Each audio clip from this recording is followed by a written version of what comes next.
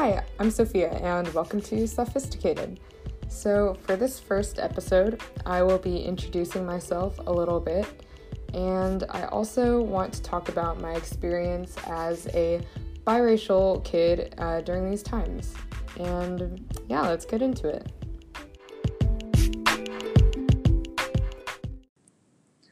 So, my experience growing up biracial. I live in Sacramento, California. My dad's Filipino and my mom is white. So, my dad was born in Manila, Philippines, and my mom is from here, Sacramento. And when my parents got married, they wanted to live in a diversified neighborhood. However, my father later told me that, unfortunately, due to redlining, those neighborhoods in Sacramento are not as safe, and they don't have as good of school systems. So, they settled for a white neighborhood, with a school 2 blocks away. And I've lived here all my life, and I never really realized that I was a person of color or what that meant. I knew I was Filipino, I could count to 3 in Tagalog, lumpia was life, and I loved to sing Bebo by the Black Eyed Peas. I just never really knew or understood the concept of race until one day in 4th grade. It just so happened to be Martin Luther King Jr. Day. Our gym teacher stepped into the 4th grade class to give a talk about it, and I don't remember all of her speech because I clearly remember just one giant thing she said.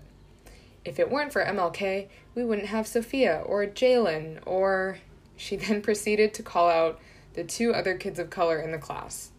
And that day, part of me felt weird because I was one of the few kids singled out in the class.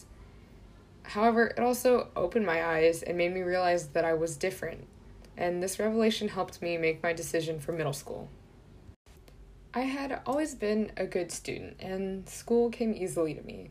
And one day I got a letter in the mail inviting me to a different middle school than my home school, and I was invited to join the International Baccalaureate Program, also known as IB. I had heard of IB before, but I didn't know that I was going to be invited. My parents sat me down one night and asked me if I wanted to go.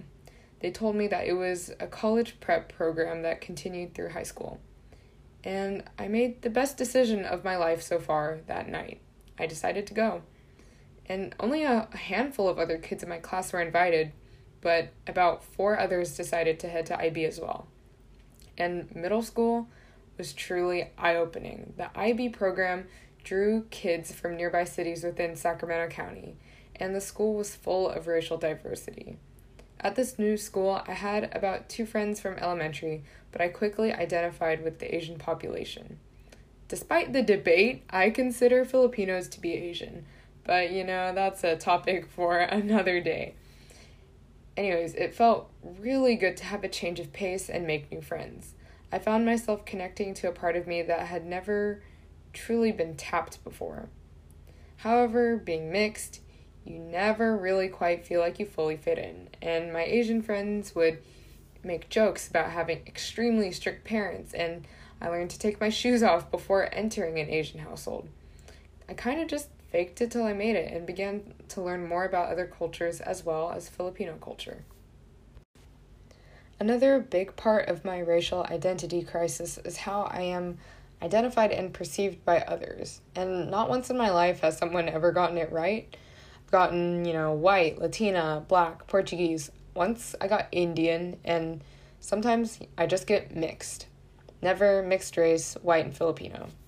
I also have really curly, thick hair and big eyes, so that just adds to the confusion. This still really frustrates me to this day sometimes, and it might sound weird, but sometimes it can just feel really nice to be identified for what you are. You feel like you belong to a certain group, and I definitely observed that in middle school with my friends. And my dad is similar. Filipinos already have mixed blood, so they can have traits ranging from a lot of different cultures and making the physical image range of a typical Filipino very broad. He's often mistaken for Mexican or Puerto Rican. However, he once told me, it's okay to be a chameleon. You see both perspectives, and people can think what they want of you. It can even work to your advantage to be ambiguous. and to know both perspectives. That has really stuck with me throughout the years. So for any other struggling mixed kids out there, I hope that helps. I'm sorry if you heard my dog squeaking her chew toy in the background, but regardless, thank you so much for listening to me ramble about my racial identity crisis. Still getting used to this, and I hope to have longer episodes in the future, along with guests. You can follow my Instagram for updates about the podcast at SophisticatedPod, and if you have any feedback, please DM me because I would love to hear it. See you next time. Bye!